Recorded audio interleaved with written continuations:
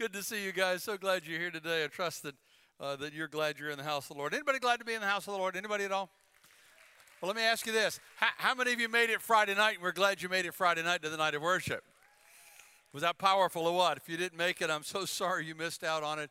You're going to want to do the next one. It was just a powerful night together, and we had a great time. My voice is still a little bit sore and hoarse from praising the Lord and singing at the top of my lungs, but it's just a wonderful time together. For those of you that are new, we're in a series that we've been calling Church Is, and we've been talking about this whole idea of that there are stereotypes that have somehow along the way gotten attached to the church, whether we earned them or not. They're still there, and the result is that quite often when we try to invite somebody to church, they kind of go, I'd be glad to talk about God, talk about religion, talk about that kind of stuff, but please don't make me go to church because, and then they come up with these stereotypical ideas as to why they don't like the church. And so what we've been trying to do is identify what those things are, asking ourselves honest questions about, is there something we've done to earn that reputation? And far more importantly, is there anything we can do to remove that obstacle so that whether they come or not, at least we're not the ones that are blocking them. We're not standing in the way of them coming and being a part of the family of God, because we believe everybody needs a church family to be a part of. So just to refresh your memory, and for those of you that new, kind of get our wheels turning, George Barna did this research across the nation, and he discovered that there were 4 or 5 things that people commonly said. First of all, I really don't want to go to church because church is full of hypocrites. And they had this kind of idea about hypocritical Christians. So we talked very honestly about what that means and what we need to do to combat it. The second thing they discovered is this idea that church only cares about my money. The only reason they want me there because they got a budget to fill. And again, we've earned that reputation in some ways. So we addressed that one honestly as well. Last week, we talked about this idea, church is just a building, just an event, just something you go to. So I can be a Christian without going to church. I don't really need that. And we talked about that reality, that church is not a building, it's not an event, it's not even an it, it's a we. We are the family of God. And we talked about that a little bit last week. Next week, we're going to talk about this idea that churches are unfriendly. And I disagree with that one wholeheartedly because I think church people are the friendliest people on the planet. The problem is that we tend to be friendly to each other. Right? We get into our little holy huddles and we don't even see the other people. We got our friendships, we got our comfort zones, and we tend not to break it. And heaven forbid someone come and sit in the place where we usually sit, because that's my chair. That's where I've been sitting for 2 weeks and I want that chair. We get settled in pretty quickly and we can find ourselves being unfriendly without even realize that. We're going to address that one heads up next week as well. Today, I want to continue that dialogue around this idea of church not being a building, not being an event, in fact, being a family. But I want to look at it from a different lens. I want to look at it from the lens of why is church so important? Okay, I get it. It's a family. It's a network of gifts and talents. It's a group of ambassadors for Christ that go out into the world. But why is that so important in our lives? And I think the reason comes down to Jesus' words in John chapter 10, verse 10. If you got your Bible, you can flip there. You can go to the Bridge NC app and download that and pick it up there. Or you can just look at the screens. Let's read it together. I've given it to you in the North Carolina version. Or whatever that stands for. New Century is what that is. Let's read it together. Okay, 1, 2, 3, go. The thief comes only to steal and kill and destroy. I have come that they might have life and have it to the full. So the idea is that Jesus said, I didn't come to give you an institution to prop up or an organism to support. I came to give you what? Life. And what kind of life? This kind of fulfilling kind of life. So here's the question. Any of you know anybody that's alive, but they don't really have a fulfilling life? Anybody know anybody like that? Can I ask it this way? Anybody know any Christians that have a life, but they don't necessarily have a fulfilling one? And yet that's what Jesus promised he would give. So how do we find that fulfilling life? What I want to do in the time we've got today is I want to challenge us to think. Maybe it's going to be revolutionary for some of you. Maybe I'm preaching to the choir. But I want to challenge us to think that our job as part of the church is not to build the church. It's not our job. Nothing we ever do is about building a church. Nothing we ever go after is about building a church. That's not our job. Jesus said, I will build my church, and the gates of hell will not prevail against it. What's our job? Our job is to help the people who become a part of the church. What if, instead of developing churches, we focused on developing people? What if instead of developing organisms and organizations and institutions and lists of do's and don'ts and legalisms and all that, instead of doing all that stuff, what if we just helped people to find the fulfilling life? What if we actually became the kind of church that God called us to be? Because I believe with everything in me, the reason God brought the church into existence is to be a needs-meeting organism. That's the reason we exist, is to meet the needs of the people that are here and to attract more people to become a part of it, and when they do, help them by helping them meet their needs so that we can find the fulfilling life. Is it making sense? So if it is, then let's just walk through it. What I want to do is I want to show you the 4 basic human needs that every human being has. You can ask any psychologist, psychiatrist, educators know this. Ask anybody that works in the field of people. Pastors often know this. These are the 4 basic needs that every human being has. And then I want to show you in just a very few minutes how the church is supposed to be operating in order to meet those needs. And here's what I believe with everything in me, that if we'll become a needs-meeting organism, then not only will this church continue to grow and reach more people, but in fact, you will find the fulfilling life that Jesus promised. Is that worth a few minutes of our time? Then let's get into it, and let's talk simply about the 4 basic human needs that we all have, and then how is the church designed to walk through it, okay, or to help you get there, okay? So need number 1 is we all need support. We all need support. Anybody agree with me that traditional support systems have kind of gone away over the last generation or so? There was a day when, we all lived in the same neighborhood for 3 generations, and if you need something, you called Mama, and if Mama wasn't there, you called Grandma. You went to Grandma's house for lunch on Sunday after church. I mean, it just had this whole support mechanism around you, and I guess some of you probably still have that, but the vast majority of Americans don't have that anymore because we've become this incredibly mobile society. In 1900, 85% of Americans lived in the country and 15% lived in the city. In 1990, 85% of Americans lived in a city and only 15% lived in the country.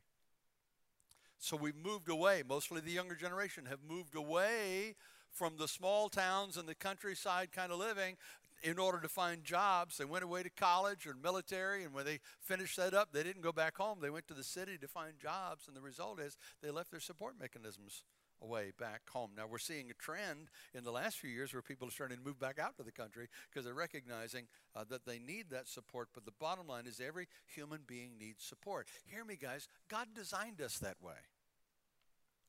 From the very beginning of time, Genesis chapter 2, verse 18, it is not good for man to be alone. It's the only part of the creation that God said it's not good. It's not good for man to be alone. Even Jesus demonstrated his need for people. He said, I and the Father are one, but he still gathered people around him because human beings need support. The second thing we need is stability. We need this sense of stability. Alvin Toffler wrote a book called Future Shock. He was a futurist. And one of the things that he talked about in modern society is this. I put a quote up on the screens for you. Here we go. Everyone needs islands of security in a rapidly changing society. Things that don't change. Principles that stay the same. Something you can rely on. We all need stability, and we need something that we can depend on to hang on to for that stability. Now, here's the problem. Barna, the guy who does this research, says that 74% of Americans now no longer believe in absolute truth. In fact, he discovered that 53% of professing Christians no longer believe in absolute truth. And we've kind of come to this day in modern society where we've got this idea that I have my truth, but you have to find your truth.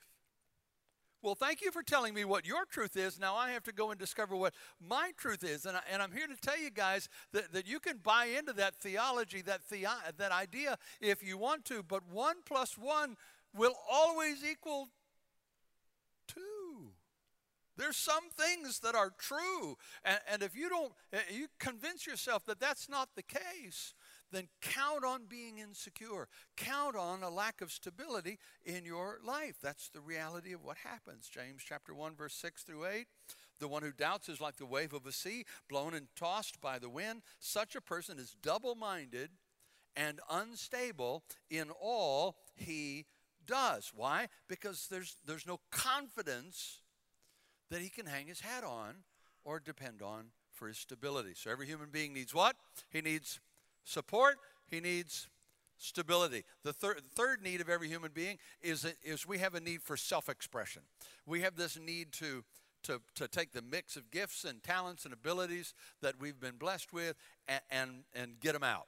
We need an outlet for them. If you start bottling up your creativity, bottling up your abilities, then things start shutting down for you. Again, there's a problem in our society, and that is that we used to be in what's called the industrial age, where we made stuff, and we've changed in the last generation to the information age, where all we really do is sit at a computer and pass information from one place to another. Well, we just don't make stuff anymore. So if you've got a gift with creativity, if you've got a gift with music, if you've got a gift with craftiness, if you've got a gift with building things, what's your outlet for that? Because if you stifle it, there's no way that you ever find that satisfaction, that fulfillment in life. Bottom line, there is no satisfaction without self-expression. Psalm 139, verse 14. Thank you for making me so wonderfully complex. It's amazing to think about. Your workmanship is marvelous, the psalmist wrote. So what happens if all this marvelous, amazing stuff gets bottled up and there's no outlet for it? It becomes a pressure cooker in our lives. We need support. We need stability. We also need self-expression. The fourth need that every human being has is we need a sense of significance. We need a sense that there's more to life than go to work, pay the bills, retire, and die. We've got to have this sense that there's purpose and meaning, that there's something worthwhile coming out of our lives. And there is a very good book. It's an excellent book on midlife crisis that you might want to pick up sometime. The author of the book reached kind of past his middle age and looked back on his life, and he realized that he'd accumulated a lot of wealth, and he was quite famous. He was really well known all over the world. But he realized that none of it had any significance whatsoever. None of it had any meaning at all. And he decided that his life was just kind of hollow and empty. And so he wrote this book. I don't know if you've heard of it. It's called Ecclesiastes. Have you heard of that book? The author's name was Solomon, who was the wealthiest of his day, the most famous of his day. And yet he wrote in Ecclesiastes 2:11, when I surveyed all that my hands had done and what I had toiled to achieve, what does it say? Everything was meaningless, a chasing after the wind. From my perspective, one of the greatest tragedies of our day is that we've got a generation of people that are giving first-class allegiance to second-class causes and wondering why their lives are not fulfilled. But that's not just this generation. In my dad's generation, it was Nazism that almost took over the planet. In my generation coming along, it was communism that almost took over the planet. Nowadays, millennials looks like they're trying to embrace socialism, and it's sweeping the planet. Countries that are trying it aren't doing very well, but, that's what happens. So there's always this ism that people attach to that doesn't eternally fulfill that need for significance in your life, and yet we'll align to it, we'll connect to it, even though it ultimately fails us. That's what happens. Support, stability, self-expression, significance. Those are the four basic human needs that every human being has. Now, before we talk about how the church is designed to meet that, I need to say one more thing, and I need you to get this, okay? I said these are basic human, what do I call them? Needs. I didn't say wants. I didn't say would be nice to haves. I said needs. What's the difference between a need and a want? I want cherry cheesecake. I need food. You see the difference? I need air. What happens if you don't get air? You die. I need water. What happens if you don't get water? You die.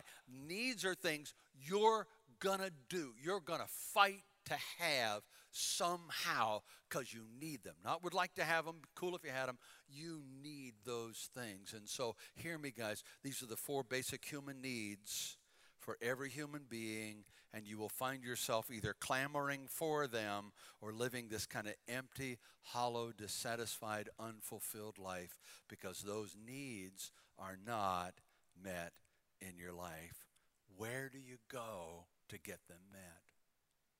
Where do you go to get those needs met? I'm convinced that God brought the church into existence to meet those needs. Some people go to their career to meet those needs, and you may get some of them met in the workplace. You may well get some of them met in what you do for a living, but careers change and jobs change. You know, the average baby boomer in my generation changed careers 6 times. Not jobs, careers. 90% of people that graduated from college right now are not working in the field that they majored in when they went to school. Things change. And so you don't get stability out of your job. Well, I get my stability from being a parent. I love my kids and I pour into my kids. Great. That's a wonderful place to get some of your needs met, but they're going to grow up and move away and you're going to be left hollow if you're depending on them to meet all of your needs. There's got to be a place where you can go, and I'm here to tell you there is. It's called the Church of the Living God, the family of God, the people of God. So why is the church relevant today? Because the needs are still relevant. Why is the church needed today? Because these needs are real and the church exists in order to meet them. So how do we make sure that our church is relevant? We tend to do that superficially. Churches tend to do this superficially. We want to make sure that our music is current, right? We want to make sure that our dress style is current. We want to make sure that our building is attractive. We want to make sure that our pastor is good looking. Okay, we got that one covered. What are you laughing at? I don't understand. We tend to look at this stuff superficially, but I'm here to tell you guys that at the end of the day, what makes the church relevant is none of that stuff. What makes the church relevant is that when I become a part of the church, the family of God, I not only find my needs met, but I find myself helping others to find their needs met. And as we work together, we find ourselves loving as we're being loved, and serving as we're being served, and celebrating as we're being celebrated, and finding a fulfilling life as we help other people find a fulfilling life. That's what makes the church relevant. So let's just shift gears quickly as I can. Let me walk back through those needs, and let me just give you a quick glimpse into what I believe the church is supposed to be doing in order to meet those needs. So the first need was what? Do you remember? Hello, are you out there? You remember? The first need was support. How does the church meet that need? I believe the church provides a family for support. Last week we talked about this idea the church is a family. It's not a building, it's a family. In fact, the church is not a building any more than a house is automatically a home.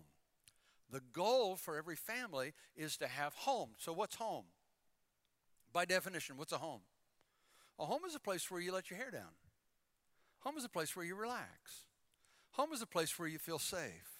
That's why we struggle with somebody who knocks at the door surprisingly, because we don't want to get our PJs off and put real clothes on again. We're relaxed, right? Every board game that I'm aware of on the planet, the goal of that game is what? To get to home. We grew up playing hide and seek. What was the goal? You can get to home base before they find you. You won, right? Tag. What's the goal? Get home. Home is that place that we all look forward to. But let's be honest, guys, not all of us have homes that we come home to at the end of the day. So I believe the church was designed and intended to be that family place where we can come. And I watch you guys. I do. I see you come in here on Sunday mornings and you got fatigue face and frustration face and fear face. I mean, I see it. You come dragging in, you know, it's 2 minutes until service time, or more likely 3 minutes after service time, or 10 minutes after service time. You got first song people, second song people, third song people, you know. It's kind of dragging in. I'm so glad to be in church today. Aren't you glad to be in church today? It's a good place to be. I'm so glad I'm in church today. And then Jared walks out and says, get on your feet. And the first chord goes, boom, and it's like somebody hooks you up with spiritual jumper cables. And before you know it, you find yourself with your head up and your shoulders back. And before you know it, something's going on inside of you. That's what the church is intended to be. We had a fella at the last church that Kim and I served who was really no church background at all. He was up in his 50s, very successful businessman, came to the Lord, and the church architect called me one day and said, Jim, I got permission from John to give you a call. I'm working with him on some buildings right now, and I got into a conversation with him, and he told me that he was coming to your church and that he'd given his life to Jesus, and we got into that conversation. And he gave me permission to tell you that he said, man, when he goes to Jim Wall's church, on Sunday, he can live the Christian life till Thursday. He said, I'm calling to say, Pastor, you need to get him in a small group by Thursday night every week to get him over the hump so he can make it to the next Sunday. What's he saying? He said, I come in and I get inspired. I get rejuvenated. I get this sense that maybe I can do this after all. That's what the church is for. Psalm 47:1, come, everyone, clap for joy. Shout triumphant praises to the Lord. That's the image. Isaiah put on the garment of praise for the spirit of heaviness. That's what the church is for. Can I be honest with you guys for a minute? I'm going to, whether you give me permission or not. It's just nice to ask. Friday night came, and I really didn't feel like coming to the night of worship. I overcommitted myself this week and this weekend. There's just a lot of stuff going on. And so when I finally got home for a few minutes and I looked at the clock and went, okay, I got an hour to get a shower and to get cleaned up and I got to be at the church. It's going to be great. I don't want to be there.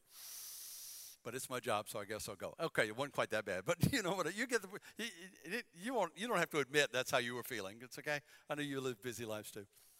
But I walked into this place, and the music cranked up, and the energy of the people. I mean, even before the service started, I could feel the atmosphere charged with the presence of the Holy Spirit, and already I'm finding myself standing up straighter.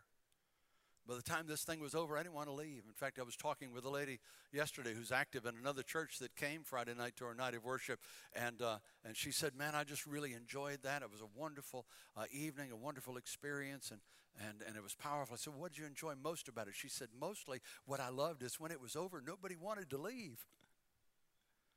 Pastor Ryan from our Goldsboro location came and pronounced the benediction and the prayer, and nobody left. Well, just stayed here. So the band cranked up again. We did another song. It's just that, because why? Because there's something that happens when a family comes together that we feel strengthened, we feel supported. Psalm 22:1, I was mad when they said, let us go into the house of the Lord. Is that what it says? I was sad when they said to me, let us go into the house of the Lord. Is that what it says? What does it say? I was glad. We get to go to church. Let's go. Looking forward to it. That's how God intended the church to be. All the way back to the beginning, Acts chapter 2, the birth of the church, the description of that early church. Chapter 2, verse 46, the believers met together in the temple. They ate together in their homes, happy to share their food with joyful hearts. They praised God and were liked by all the people. Every day the Lord added to those who were being saved to the group of believers. Does anybody see in that passage of Scripture an obligated to be there group of people? I don't. There's an obligation. I got to go. It's Sunday morning. I don't see that at all. I see people thrilled to be there. I mean, look at the key words. Happy, joyful, praise God, liked, people being added. It's growing. More people are attracted to it. They want to go. They feel better because they came than they felt before they came, because they got together. That's what the church is all about.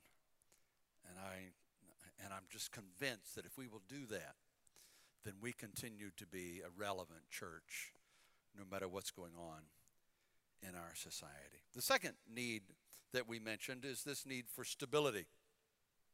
And I think it's the church's job for us to provide a foundation, a firm, solid foundation that will last, that we can latch onto and set our anchors into, so that we can know that there is a truth out there we can depend on. We've already read James 1 that said if you're indecisive or if you're doubtful, then you're going to get tossed to and fro.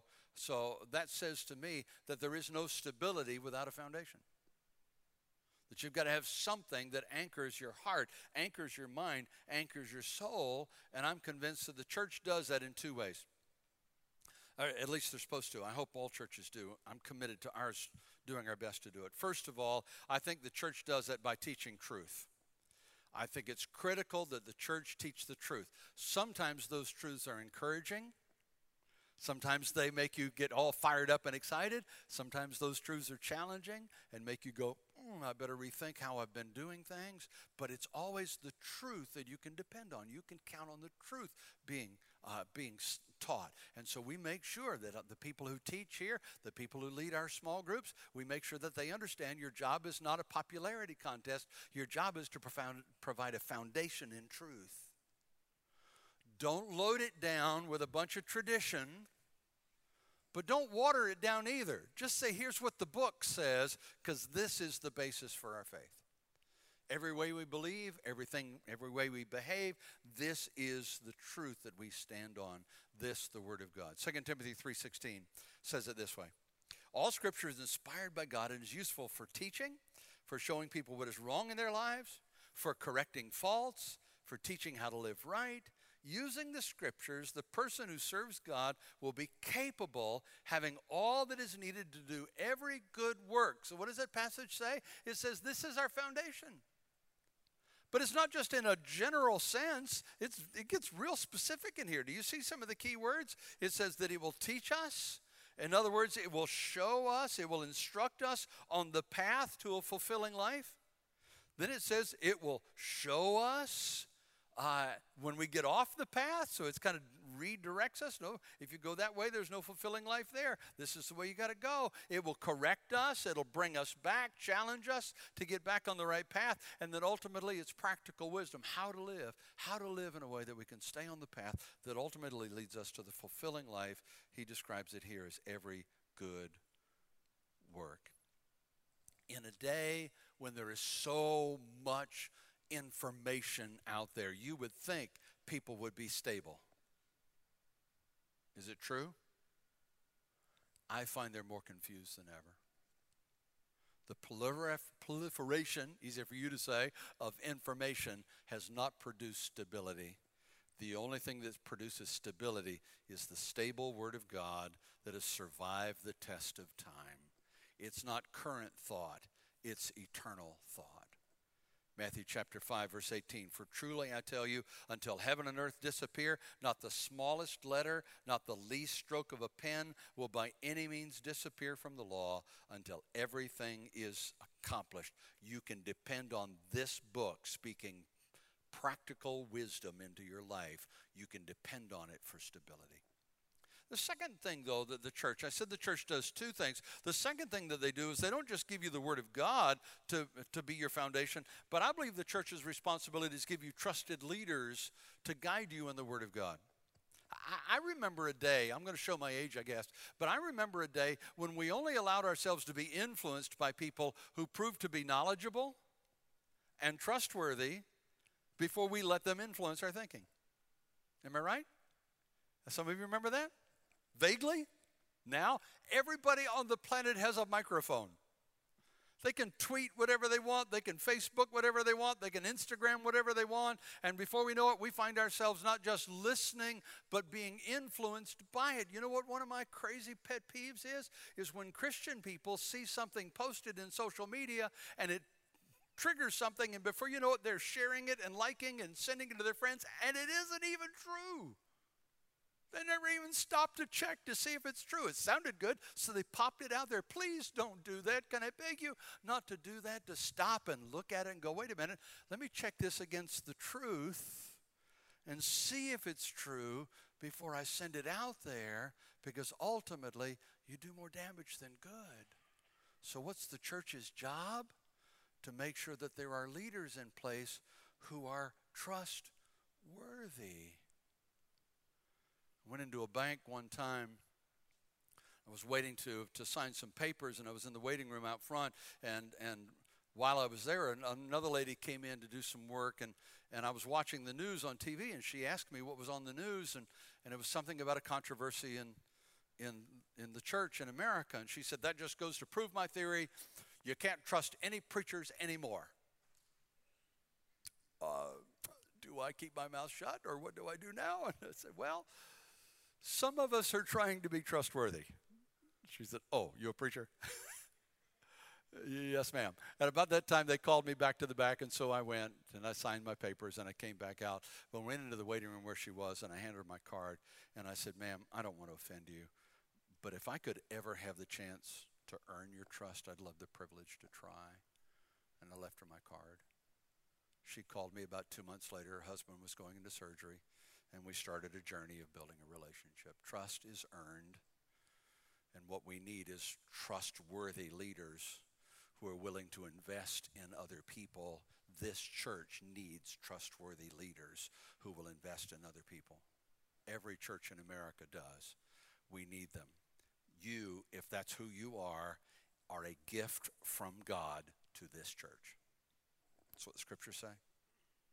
Ephesians 4:11 through 14. So Christ himself gave the apostles, the prophets, the evangelists, the pastors, the teachers, that the body of Christ may be built up until we all reach unity in the faith and in the knowledge of the Son of God and become mature.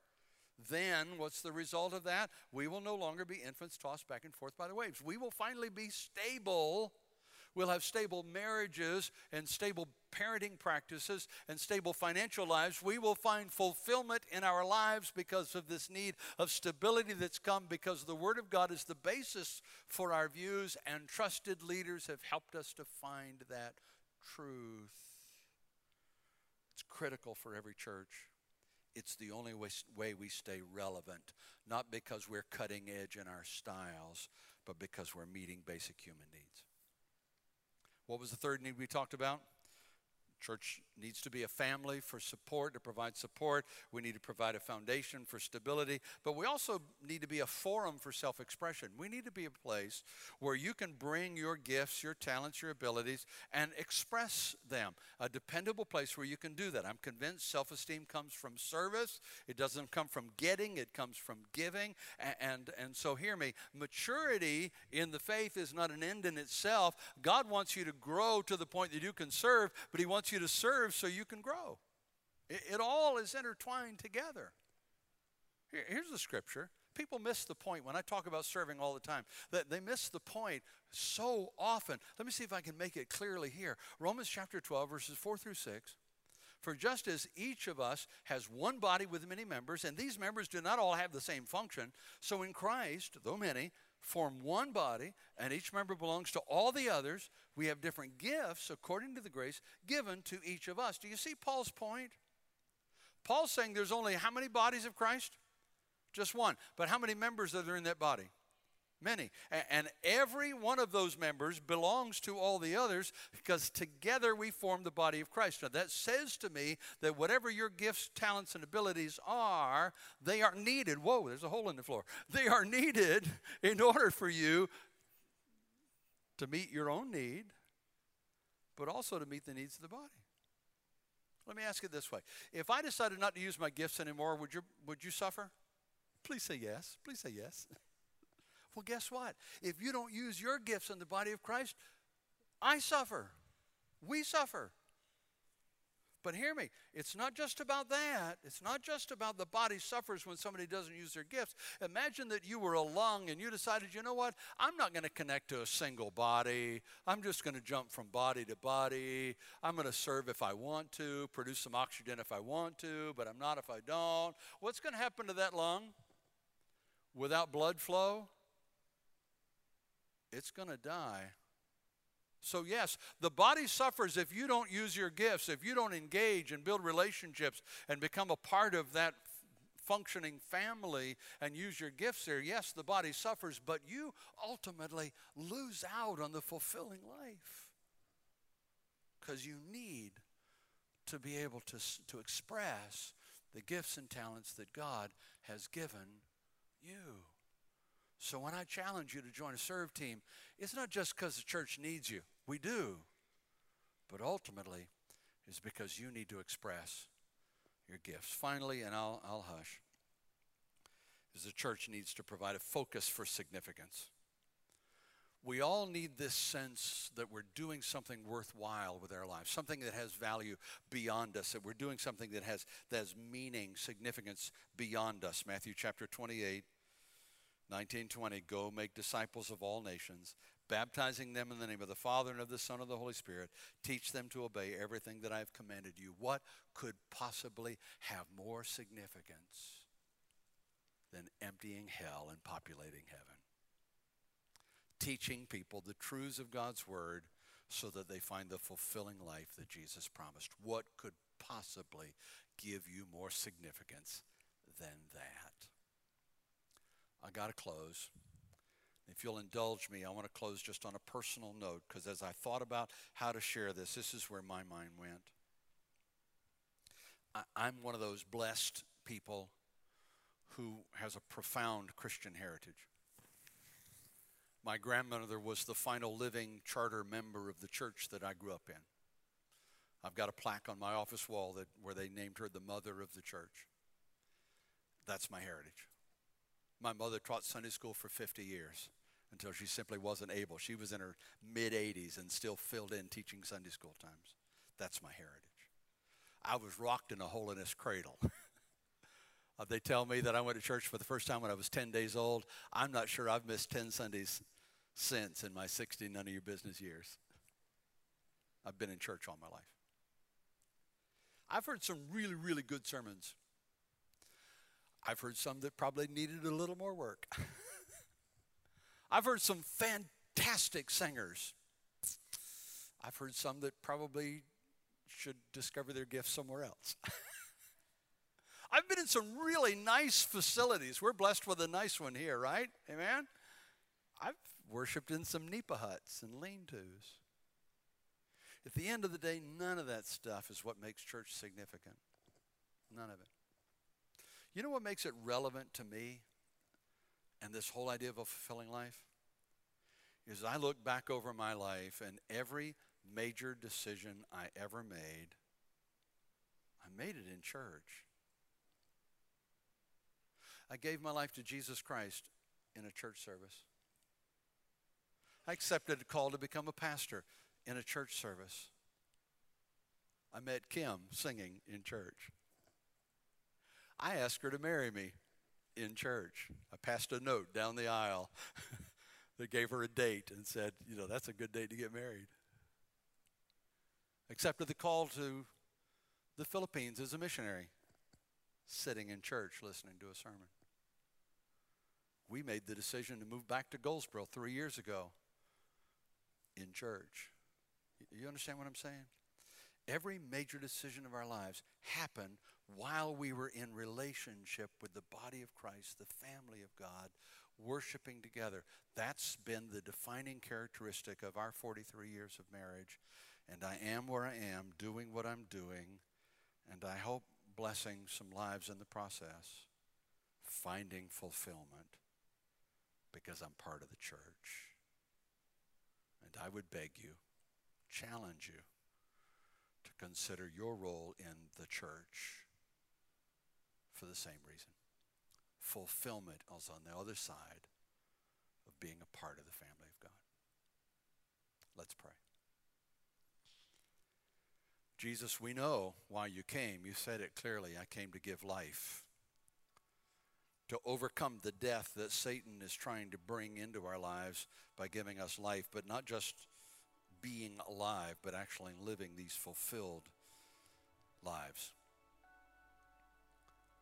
So I pray right here, right now, that each one of us would reflect on where we are, not just in relationship with our lives and a sense of fulfillment, but in terms of where we are in relationship with you. Because the fulfilling life that we long for doesn't even begin until we start a relationship with you and then enter into a real meaningful relationship with your family, the church. So help us to make those kinds of commitments right here, right now. Whatever our other priorities are, whatever else is going on in our lives, help us to understand that fulfillment is on the other side of becoming a part of the family of God. Keep your heads bowed for just a minute. I'm going to ask you to pray one or both of these prayers. The first one is if you've never committed your life to Christ before, you've never said, I want to follow Jesus. I'm going to give him my life. If you've never done that, can I beg you to consider it right now, right there in your chair? The altars will be open in just a minute. You can come pray with somebody, but at the very least, right now, would you pray a simple prayer? Jesus, I want a fulfilling life. I want fulfillment. I want satisfaction. And I understand here and now that you're calling to me, offering what I'm looking for. So forgive me for trying to find it in places where it can't be found. Give me a fresh start in you, Jesus. And I'll thank you for the fulfilling life that comes. For others of you, you have a relationship with Jesus, but if you're honest, life isn't all that fulfilling right now. Maybe it's because you haven't fully engaged in getting your needs met by fully engaging in the body of Christ. So would you pray that prayer with me? Pray silently. I don't care. Just would you pray? Jesus, I want fulfilling life. I've given my life to you. I know that my eternity is going to be with you, but while I'm here, I want the abundant life that you promised. And I'm realizing here and now that it's on the other side of making a commitment to your family. All in, sleeves rolled up. I'm a part of the family of God. And I will love my brothers and sisters as they love me, and I will serve my brothers and sisters as they serve me, and I will celebrate what's going on in their lives as they celebrate what's going on in mine. At the end of the day, our lives together will bring glory to you. So would you help me to reprioritize, rearrange, however I need to become that person that you've called me to be. And then give me the quiet assurance that fulfillment is on the other side of it. In Jesus' name, amen. Would you stand with me this morning? If you prayed one of those prayers this morning, I really would love for you to write something on your Connect card. You can check a box. You can write me a note. But I really want to know, so take your Connect card in your hand right now. Check a box. Do something. Write me a note. The ushers will be at the door on your way out. You can drop those off so we can pray for you this week. Nobody's going to show up at your house tomorrow and knock on the door and put you on the spot. We just want to know so we can pray for you. And if we can serve you, we want the privilege to try. Okay? If you're new to the bridge, we've got a guest gathering right outside the way. If we haven't had a chance to meet yet, I'll be over there in a few minutes. I'd love to meet you. Some of our other staff is there. We'd love for you to stop by. Love to buy you a cup of coffee, and let's meet briefly before you go. The altars are open. You can come and pray with somebody before you leave as well. Let's pray. Father, thank you for the privilege of being a part of the family of God. Thank you for the fulfilling life that comes because of that. And I pray that we would be that kind of church, that each one of us, as we commit to be a needs-meeting church, that our needs would be met in the process. And I thank you for it. In Jesus' name, amen. God bless you guys. We'll see you next Sunday talking about the church is unfriendly. Come on, be friendly next week.